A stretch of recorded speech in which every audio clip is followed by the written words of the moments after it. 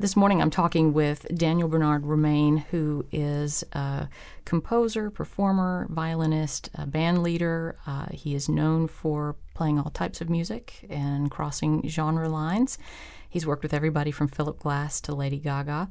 I've also got Laurelyn Dossett in the studio, and she's a singer-songwriter from North Carolina who lives in Greensboro and works throughout the state and has won many awards. And she works with people like the Carolina Chocolate Drops, Levon Helm, and the North Carolina Symphony. And these two folks have different musical backgrounds, but they've come together for something called the Connecting Crossroads project. And Daniel, could you tell us a little bit about that project and what it is? Sure. About 8 years ago, I started working with North Carolina State University in Raleigh. It came about that they wanted me to do a statewide project. And after talking with them and going through a whole host of ideas, I came up with the notion of working with a North Carolina-based singer-songwriter. And together we would co-write a dozen songs, record the songs, and tour them throughout the state. A kind of a musical portrait, snapshot of what North Carolina represents.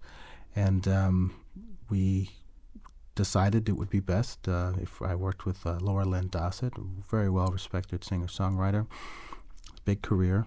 And we sat down and started writing songs together. We recorded them in Asheville, a wonderful studio called Echo Mountain Studio, and put the record out called The Collide. And now we're touring the project, various cities. And each concert is unique in that we have an opening act of local community-based performers. We then perform the Collide, and then we have a final finale where all of these wonderful singers, performers, dancers, you name it, come together. You guys wrote the music, back in the winter and the spring of 2012? Is that about right? Mm-hmm. We toured the campuses and around North Carolina together in January. Daniel and I had met and spoken before that, but had not spent a significant amount of time together. So we were in the car together for about 10 days, and I was his North Carolina tour guide. That was fun. And then we started talking about what might happen then. And then over the spring, either through email or Skype, and then eventually we did actually sit down together and write through the spring. Ain't got no use. Ain't got no use for your red rocking chair. Got no sugar, honey, baby, now. Got no sugar, honey, baby, now. Let me ask you about the one traditional tune that made it on to the CD. It's called Red Rocking Chair. Where does that song come from?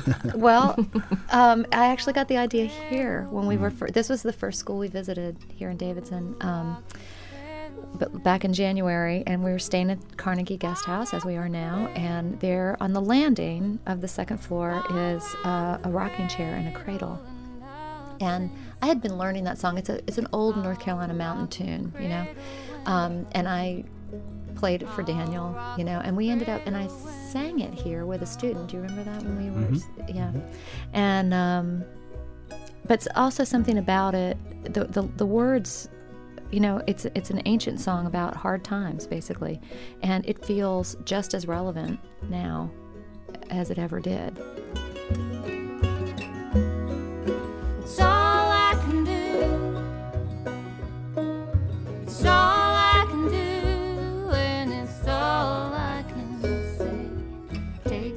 Let me ask you about food, since we always talk about food on Biscuits and Bach. And Daniel, you have a Haitian background. Mm-hmm. Did your parents have a Haitian breakfast or Haitian influences in your food? Yeah, I mean, it's an island. It's an island nation. So, of course, there's going to be a lot of seafood dishes. It's also very mountainous.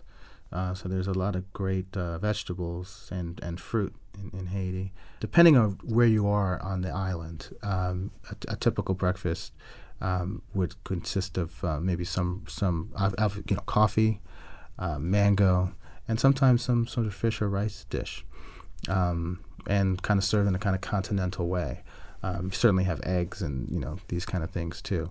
But I think I grew up definitely, if it was morning time and you had a really good ripe mango coffee and a croissant or something, that was a Haitian breakfast in our house. Yeah. Laurelyn, you are Southern, so I am. Typical Southern breakfasts? Yeah, or... well, we were definitely, bacon, eggs, and grits, and biscuits kind of family.